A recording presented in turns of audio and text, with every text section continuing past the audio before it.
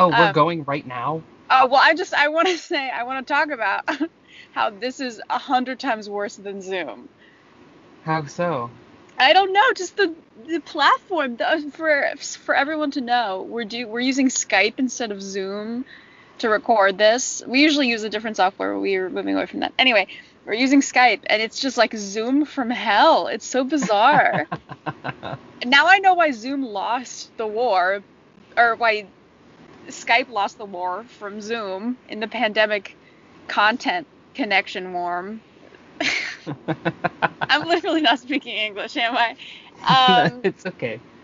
okay. Sorry, I started recording, but we can cut all this out. How are you? Well, I'm not ready at all for this Why? because I don't have my setup set up. Oh, then set your setup up. Sorry. Okay, well, you riff on something and then I'll let you know when I'm good.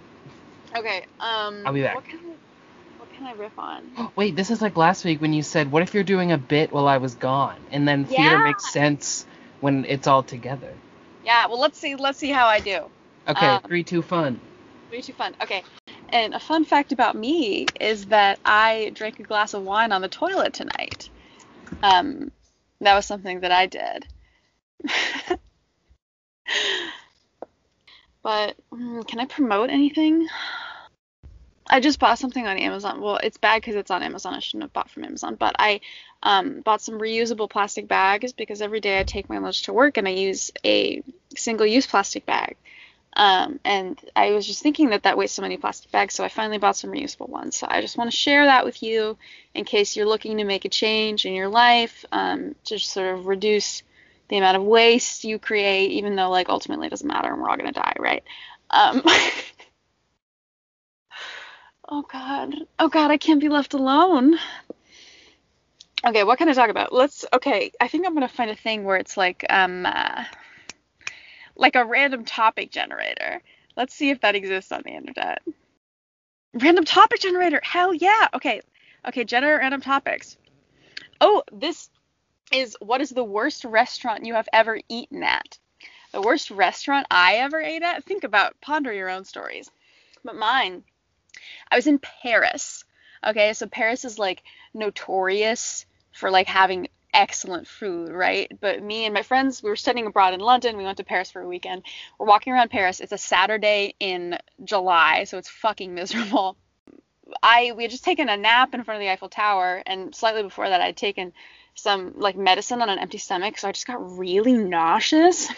So I'm super nauseous and I'm fucking sweating. And we're walking through Paris, and it's Paris, right? And we're like looking for somewhere to eat, and we find this cafe that's like I think it's right by Notre Dame. So it's like this horrible touristy like shit place. And I ordered something with shrimp. Like I ordered like a salad, but it had shrimp on it. And I ate like 3 bites of it, and then I went and literally fell asleep throwing up on the toilet of like this nasty tourist trap bathroom. And then one of my friends like carried me home on the metro because I was like asleep basically and put me to bed. And that was the worst meal I've ever had. And also a terrible memory because I was in Paris. Let's see. Let's look at another random topic. What is something popular now that annoys you? Oh, but anything I say, I'm gonna sound like a dick, aren't I? Something popular that annoys me. You know what? I'll say it. Ariana Grande. She annoys me because like I'm never gonna be her. Like I'm never gonna be like a small, delicate, beautiful, like whistle tone lady. Like I'm always gonna be like a little bit fat and like a little like I'm never gonna be that hot. I'm always gonna have cellulite and I just hate it. And I hate her ponytail because my hair would never be able to do that. We're gonna have to cut that out or the Arianators are gonna come for me. Do you want to try Zoom? Because this whole thing is me talking absolute nonsense. Well, I can hear you now. You can? Yeah, Okay, can you hear me? yeah. So You what I just just said. okay. Were you listening the last 8 minutes?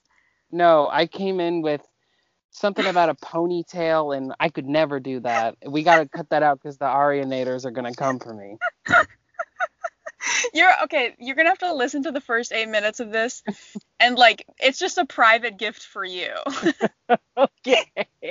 Because the things I say they do not make any sense. I'm going to find it and edit something together so it's like gamer girl bathwater. Oh my god. Oh my god. Okay, I'm gonna take a drink. Do you want to start the show then? Okay. Well, you actually have the opening line. I love saying, "Do you want to start the show?" because it's like a thing that like a good Disney Channel show would do. Like one that was really like meta theatrical. They'd be like, "All right, kids, let's start the show." Like, I don't know, it's cool. What's that one? It was the Sunny with a Chance spinoff where they did like SNL. Oh, So Random? So yeah, that's so like it's the cast of a show doing a live show for us. Yeah. That's crazy. That's crazy. Oh, we better start the show. Yeah.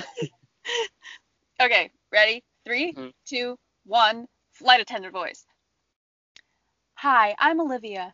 And I'm Jay. And welcome to Highbrow Theater. A podcast where we analyze plays. So you don't have to. Oh my god. I've been wanting to tell you about this all day. Okay, tell me about it. I saw a Reductress article, and the headline was, "I don't give hand jobs, I give hand opportunities." Oh, I've been repeating that in my head all day. What was I going to tell you? I don't remember. Okay. Also, like, we did this before, and the audio was buns. Oh, yeah, we should say that. Okay, putting it off because we just talked about it. Yeah. So now I feel like it's been long enough where the ideas are fresh again, at least somewhat. Honestly, I forgot the whole plot, and I had to read a summary on the internet. So I was like, what happens in that play again? Recently, I was telling someone that we were doing this play, a friend of ours, and he said that he didn't like this play and he didn't like studying it, and I was really surprised because I remember reading this play and being like, this is one of my favorite plays ever. Well, his pronouns tell me all that I need to know. Yeah, I guess so.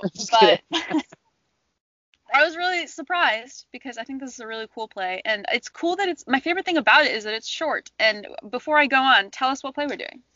We are doing Trifles by Susan Glaspell. Yeah, the cool thing about this play is it's short. It's a short one act. It's like about 30 pages, and that rocks. There should be more plays that are half an hour. Yeah. Like, obviously, it's like, there's reasons why it's inconvenient, because you have to like go all the way to the theater and like pay for a ticket and like sit down. But like, imagine like a night of like 3 one-acts, but you have like an hour in between. That would be paradise. I will agree with that. Yes. Yeah, you would see like. Go ahead. Oh, I was just thinking like how television went from like 22 episodes a season to 8. Yeah. Like, it's still cool. It's just like more condensed, and I guess they don't need like 5 acts to say what they're trying to say, you know? You really don't. And I've always said, we haven't talked about an O'Neill play. We should do like The Iceman Cometh or Long Day's Journey tonight. Maybe we'll do that next week if you're interested. Anyway, what I've always said about Eugene O'Neill is that he's a really, really fucking good writer, obviously.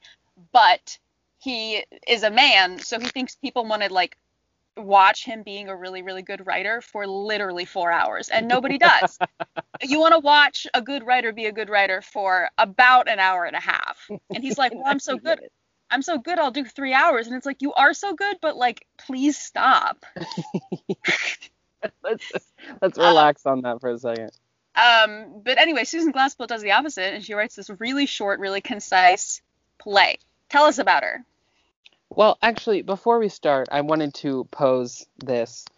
By the way, we've said all this before to each other already, but for you folks, I want to go back to what we were talking about. So when I was typing up the notes, I kept wanting to call her Susan instead of Glaspell, but men always get the last name. So is there misogyny based in that? I think there is, and I'm changing my answer from last time, but I think there is, but I think it's like men enforce it more than women do. And what I mean is that, like, I don't know, you always see men calling other men by their last name. Hey, And Smith, like, good job on yeah, those and like, reports. yeah, exactly. It's like a masculine thing to go by your surname sometimes. And women don't do that. So it's like they've made, like, there's nothing wrong with referring to someone as their first name. I don't think. I think, I don't know. I don't think there's something inherently wrong with it, but like men are the ones who don't do that. So of course they've made us feel as if going by your first name is unprofessional. Yeah, and So now it is. Like, I've had professors be like, it's unprofessional to not, like, you're demeaning this woman if you don't treat her the way that men treat other men. And I just think that that's like a little ridiculous.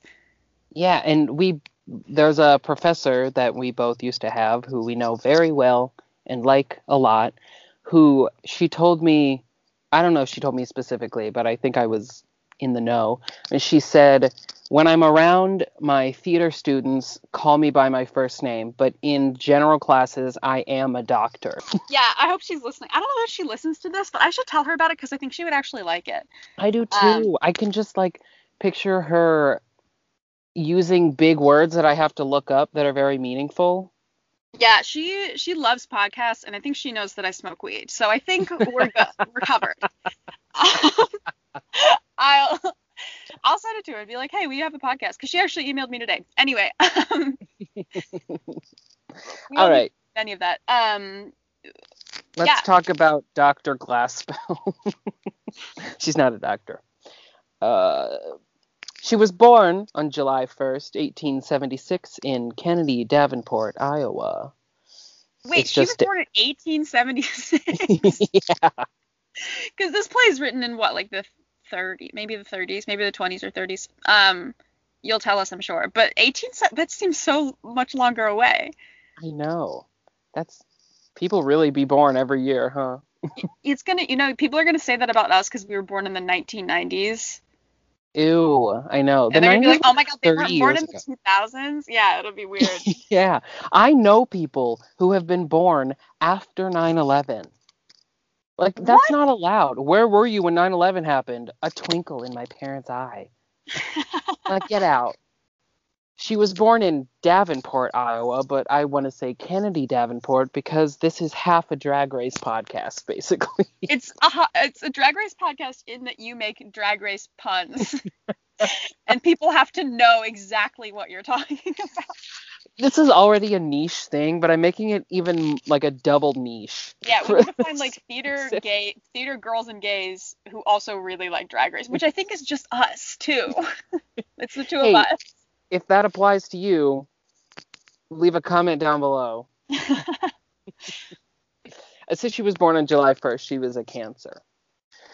Her father was Elmer Glassspell, who was a hay farmer, and her mother was Alice Keating, who was a school teacher. So the land that she lived on was purchased from the government by her grandfather after the Black Hawk Purchase.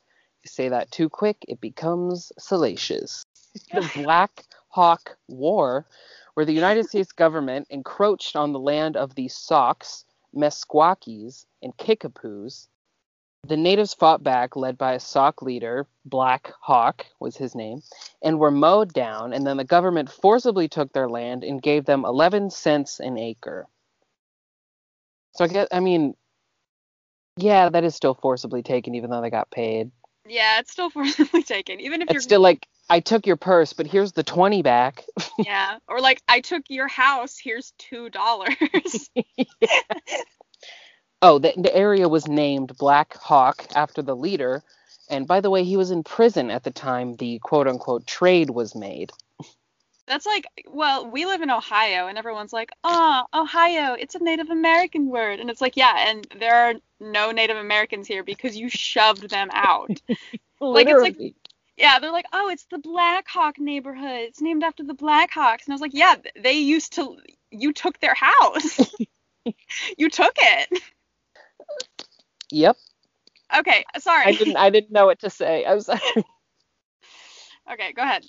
So that was all to say that she completely deviated from her conservative family. She's a kick-ass woman and a human in general.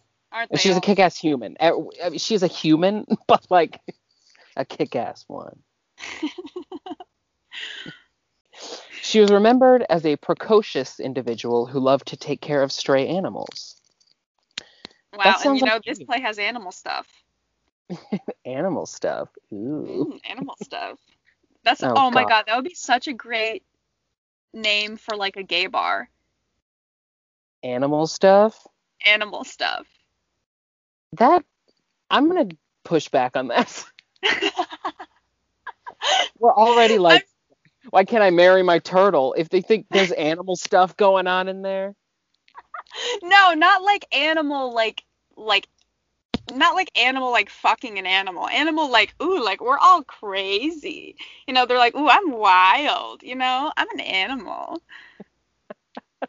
It could be like theme, like everyone could wear like leopard print. That's a good idea. I mean, it is fitting because for some reason every gay label is an animal. Yeah. Most of them, not all of them, but she excelled so much in school that she gave her commencement speech at her high school graduation. Oh, now this is all like being a woman in this time period, and also kind of now, but especially in this time period, that was cool. That is cool. Who gave the speech at your high school graduation? Are they important now? Well, I did. So. You did? Oh my god, that's cool. Not the valedictorian one, but the class president one. Oh, you were class president? Yeah. Of course you were. Because I was the like, it'd be homophobic if they didn't vote for me, you know what I mean? Yeah, but like you have that charisma. Like you always find out people used to be class president and you're like, oh, you have the charisma to do it. I was so meek in high school and still am a lot now. Like I would not be able to run for class president. Although I was the president of a student org, whatever. That's different. Her first job got her a regular salary working as a journalist for the local paper.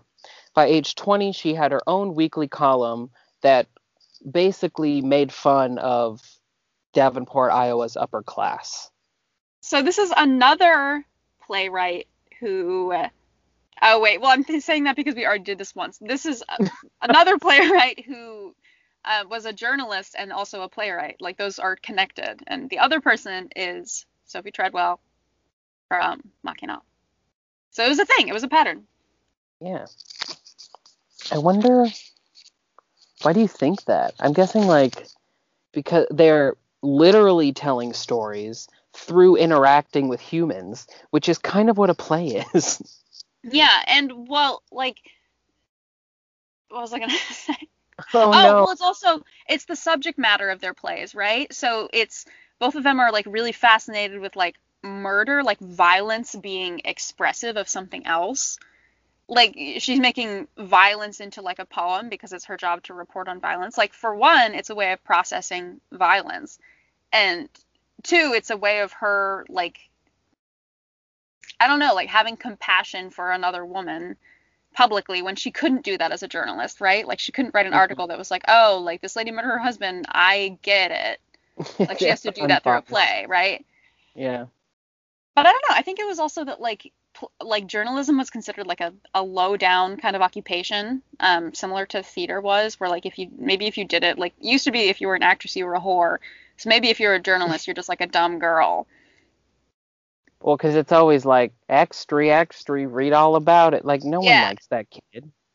Yeah, no one likes that kid. He sucks.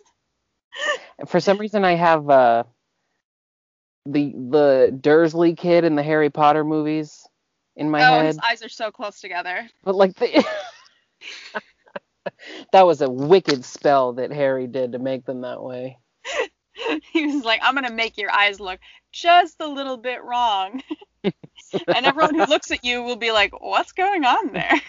Oh, that's so mean. I'm making fun of his appearance. Well, you can make fun of me because I have a really big nose. It's going to be so long. At age 21, she started at Drake University in Iowa in their philosophy program, even though there was a common belief that college made women unfit for marriage. Yeah, I'm not going to marry a woman who knows how to read. She could read my diary. Yeah. She could read my bank statements and find out that I don't let her have any money. Jesus.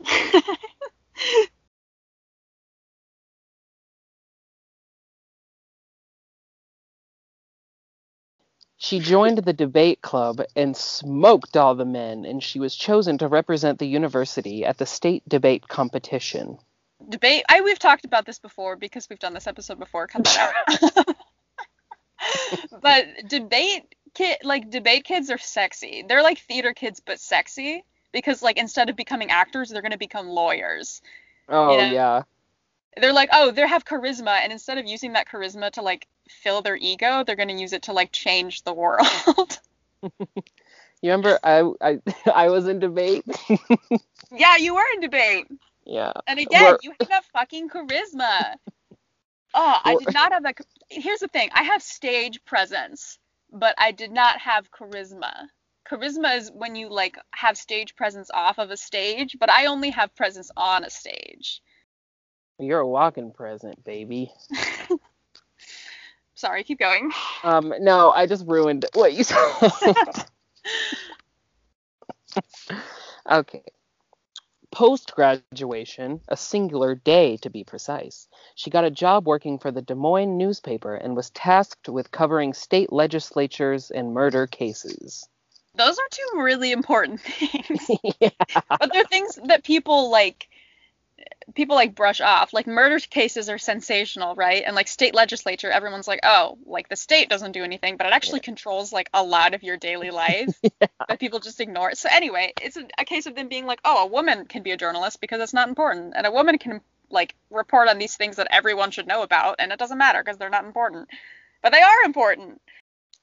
And I feel like she was she was writing for a more male audience. I assume. So? Yeah, as because a journalist? Yeah, like men would be the one reading the newspapers, you know? Yeah, probably. Because women can't read. She covered a case. Ahead. Okay. She covered a case about a woman who was accused of murdering her husband, which was actually, that was the inspiration for Trifles. The same thing as Sophie Treadwell. They're connected. And after that case, she quit at the age of 24. She moved back to Davenport to focus on writing fiction. Her stories were widely published, and she actually won a huge prize for one of them, which financed her move to Chicago. That's freaking cool. She published her first novel while in Chicago in 1909, and the New York Times basically said, it's wild that this is her first novel because it's so good. Whoa. People can't just be good. Well, it's like, I don't know. I feel like she's treated like this. Like, we don't learn about her.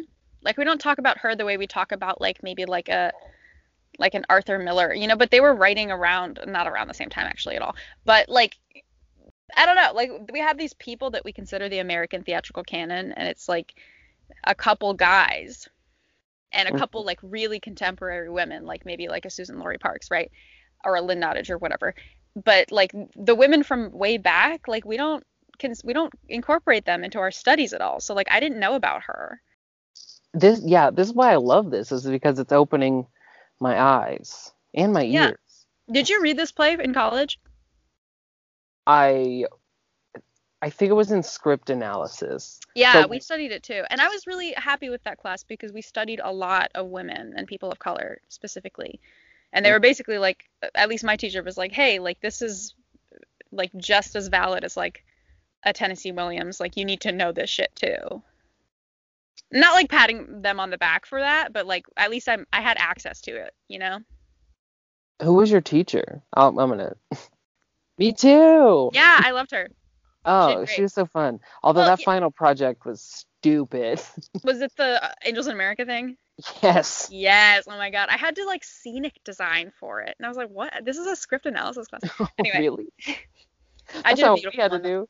I was briefly considering being a scenic designer. Wouldn't that have been interesting? Oh my God. Yeah.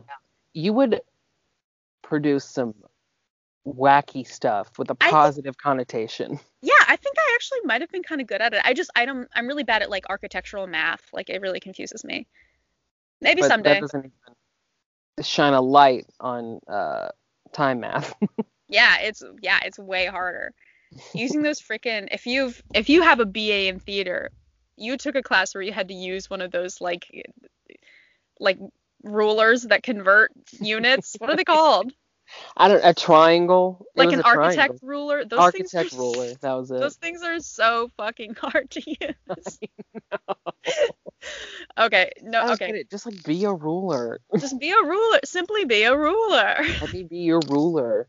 Did I tell you I looked over those lyrics and they are so good? Oh, Lord? Like I just kind of said the lyrics to Royals. Like I was just singing along, but then I like read and like thought about it. It's like that is so good. Oh, she's a genius, and that's why I am going to write the pure heroine melodrama mashup rock opera. And if anyone steals that idea, they'll know that I will fucking come for them. No one can do it better than me. We're both Scorpios. And I'll throw in my Scorpio magic in there. Yeah, well, you have to be there too. Okay, I'll do something. We'll see. You probably have to help me with like arranging the music. Oh, okay. Easy peasy. Easy peasy. Okay, next up on Now. Oh my god, I have so much more to say. So here's how her theater career got started. She started a writers group in Davenport, and some of them moved to Greenwich Village and started America's first avant-garde art movement. That's cool as shit. She's cool. She's like, have you haven't seen Mad Men, but in Mad Men there's this like freaking cool artist lady who like lives in Greenwich Village and just like smokes weed all the time, and like that's Susan Glassfell. It really is. It's kind of giving me like she's like weird popular, like in terms of high school cliques. Yeah, like she's popular, but she wears skirts that touch the ground. Yeah. No, that girl is cooler than the actual cool girls, because the like regular cool girls are just like materialistic, but like weird cool girls are like witches. We are going to talk about her health here a little bit, and there are some traumatic health events that occurred in her life. So So she had a series of miscarriages and underwent surgery to remove a tumor. Oh, that's horrible.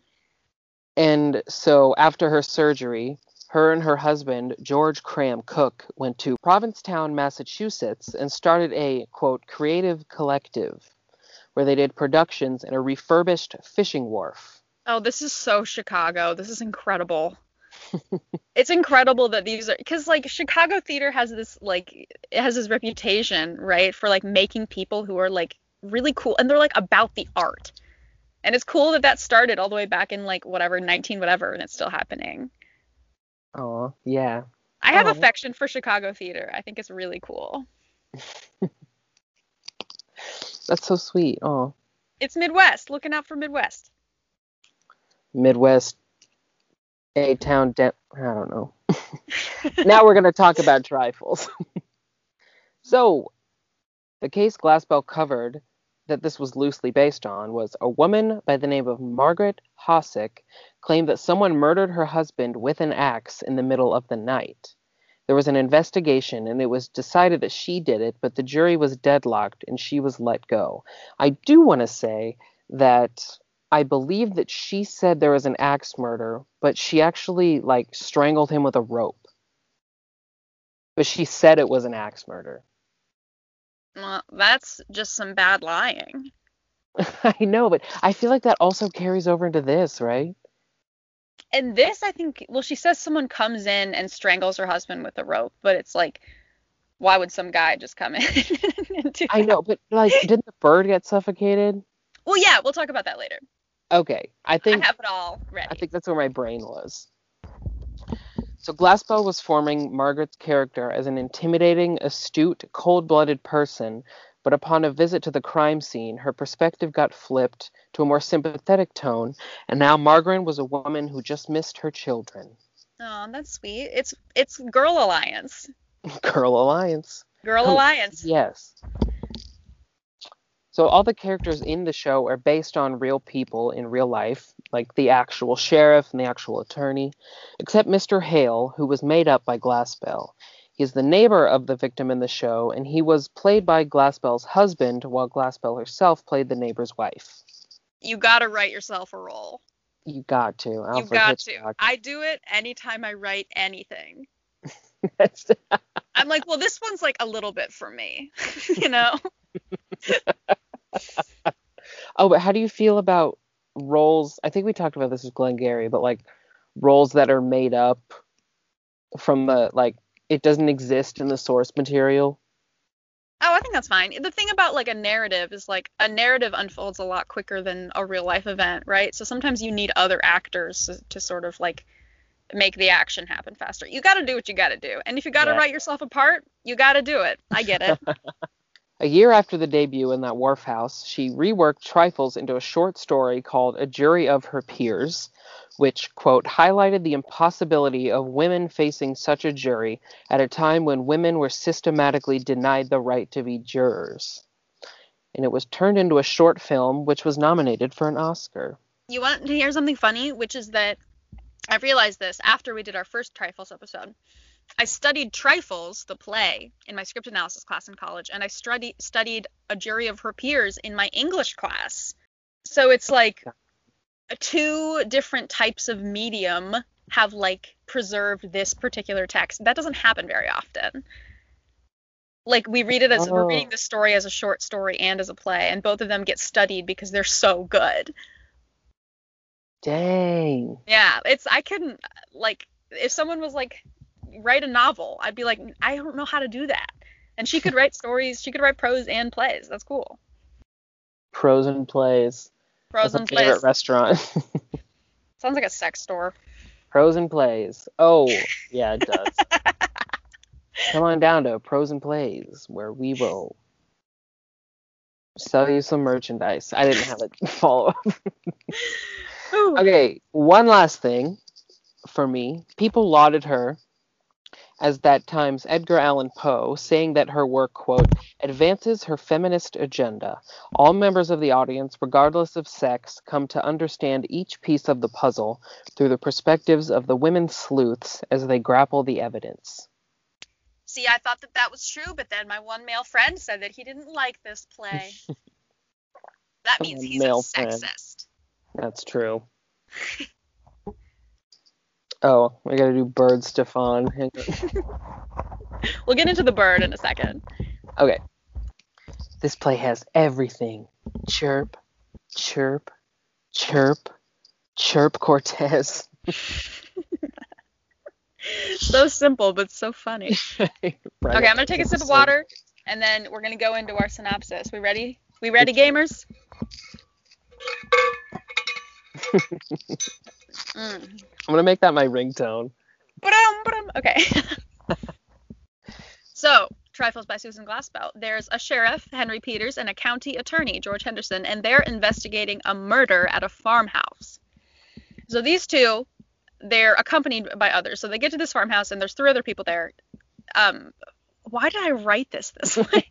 I was trying to read it. Like, what is going on? I wrote this synopsis, and I was not in the right state of mind.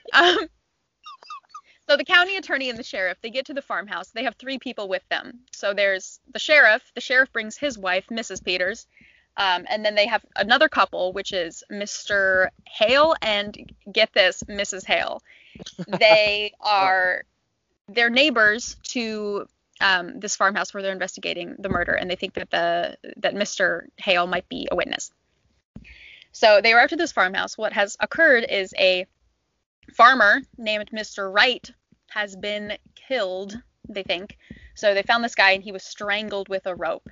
And they're like, well, it's either suicide or his wife killed him. So his wife, Mrs. Wright, is currently being held in jail because they think that she killed her husband. So they get to the house, and they're about to investigate. And the men are like kind of being dicks. They're like judging the house, and they're like, oh, like, why didn't she clean? And it's like, why didn't she clean before she went to jail? What? How would she have known? I mean, I guess maybe if you like murdered your husband, maybe you would clean. I don't know. But essentially, they're making fun of her house for being dirty. They're talking about, they're like, oh, all her jam jars have burst. She's like a shitty wife or whatever. And like, they're like, oh, all this shit is stupid. And the Mrs. Peters, who's the sheriff's wife, wants to bring her some stuff at jail, which is also their house, I guess. It's kind of implied that it's also their house. And Oh yeah, she's that like, maybe makes I can bring her like some quilting or something. And the men make fun of this. They're like, oh, they're going to bring her quilting. Like, she's going to be worried about quilting when she might have like murdered someone. They're just making fun of things that women like. And then the men go upstairs. And the wives are left downstairs alone. And they're looking around. They're looking for her quilting. They're looking for something to bring her. They're going to bring her some clothes because she's staying there for the night, obviously. And there's some gossip. They start talking. And Mrs. Hale, who's the neighbor, tells Mrs. Peters that she knew Mrs. Wright when she was a young woman. And she's like, oh, she was such an outgoing, like energetic, beautiful young woman. She had like so much life in her, and she was so extroverted and like all this stuff. And then Mrs. Wright, this girl she's referring to, sort of like disappeared off the face of the earth once she married Mr. Wright. Was that a play on words? Was it? Well, I don't know if that like sentiment was even a thing back then, but like, ooh, she married Mr. Wright. Oh, I bet it is. Or it's just us. I don't know. But I'm going to take another step. Okay, I'm going to look up when Mr. Wright etymology. Oh, it was 1796 was the first recorded use of Mr. Wright. Okay, so maybe she definitely knew that. That was on purpose, I'm sure. Or maybe it was a happy accident. Who's to say? The two ladies, they're gossiping. They're talking about this, the fact that she used to be different. And they're like, the more that they think about it, it seems like something might have been wrong in this marriage. Like, it seems like Mrs. Wright was deeply unhappy, deeply depressed, and maybe was being sort of like not allowed to leave the house. Like, they're sort of getting that impression. And they're walking around the house and they're looking around and they're sort of uncovering more and more things that sort of point to the fact that this marriage was maybe abusive, or at least like a very difficult and unhappy marriage, especially for Mrs. Wright. And then they start looking through her quilting because they're going to bring her quilting, and they find something horrifying. They find a dead bird who's had his neck broken by like a person. And it was another bird, actually.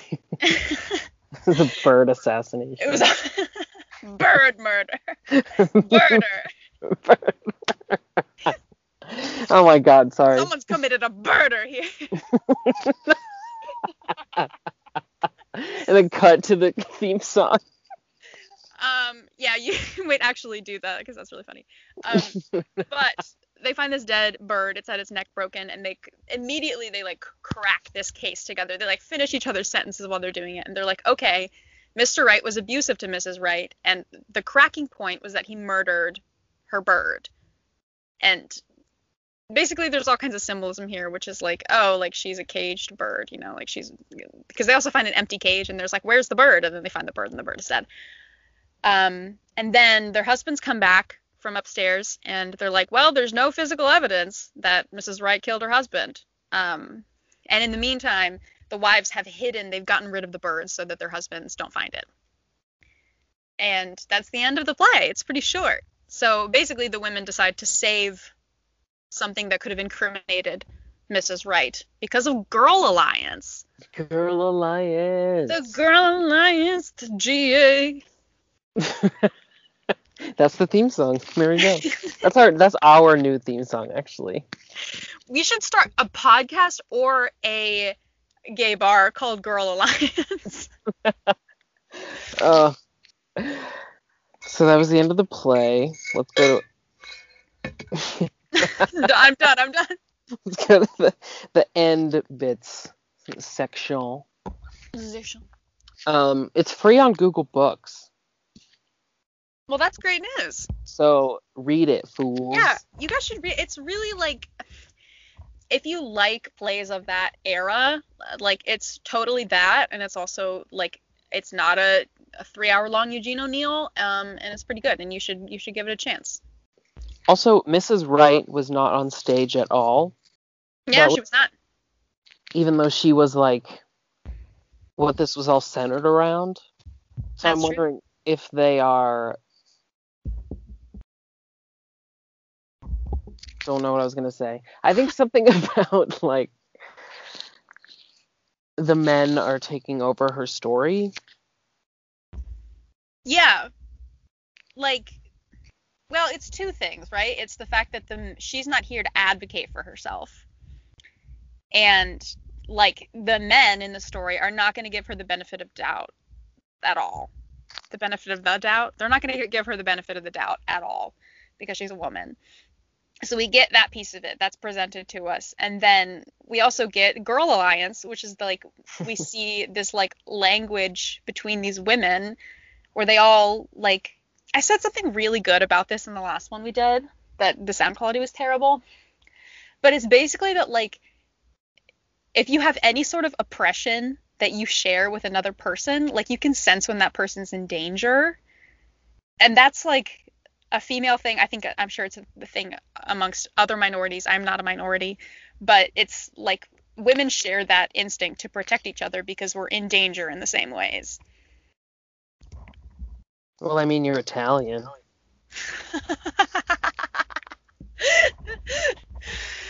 Oh. Okay, next thing. I'm sorry. No, you're good. Oh, significance of the title?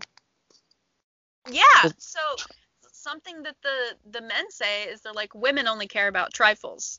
And that the trifles, basically part of the thing is that the trifles that the men ignore, like, they're not interested in looking at the kitchen, which shows maybe that, like, Mrs. Wright was unhappy, and they're not interested in looking at the sewing because it's, like, not, how could that have evidence? But it actually holds the evidence. So, like, trifles are actually important things, you know? Yeah, like big things, small box. Yeah. I think. Yeah, this seems like I'm asking something and then you're answering it. Like, it's a Q&A. Oh my god.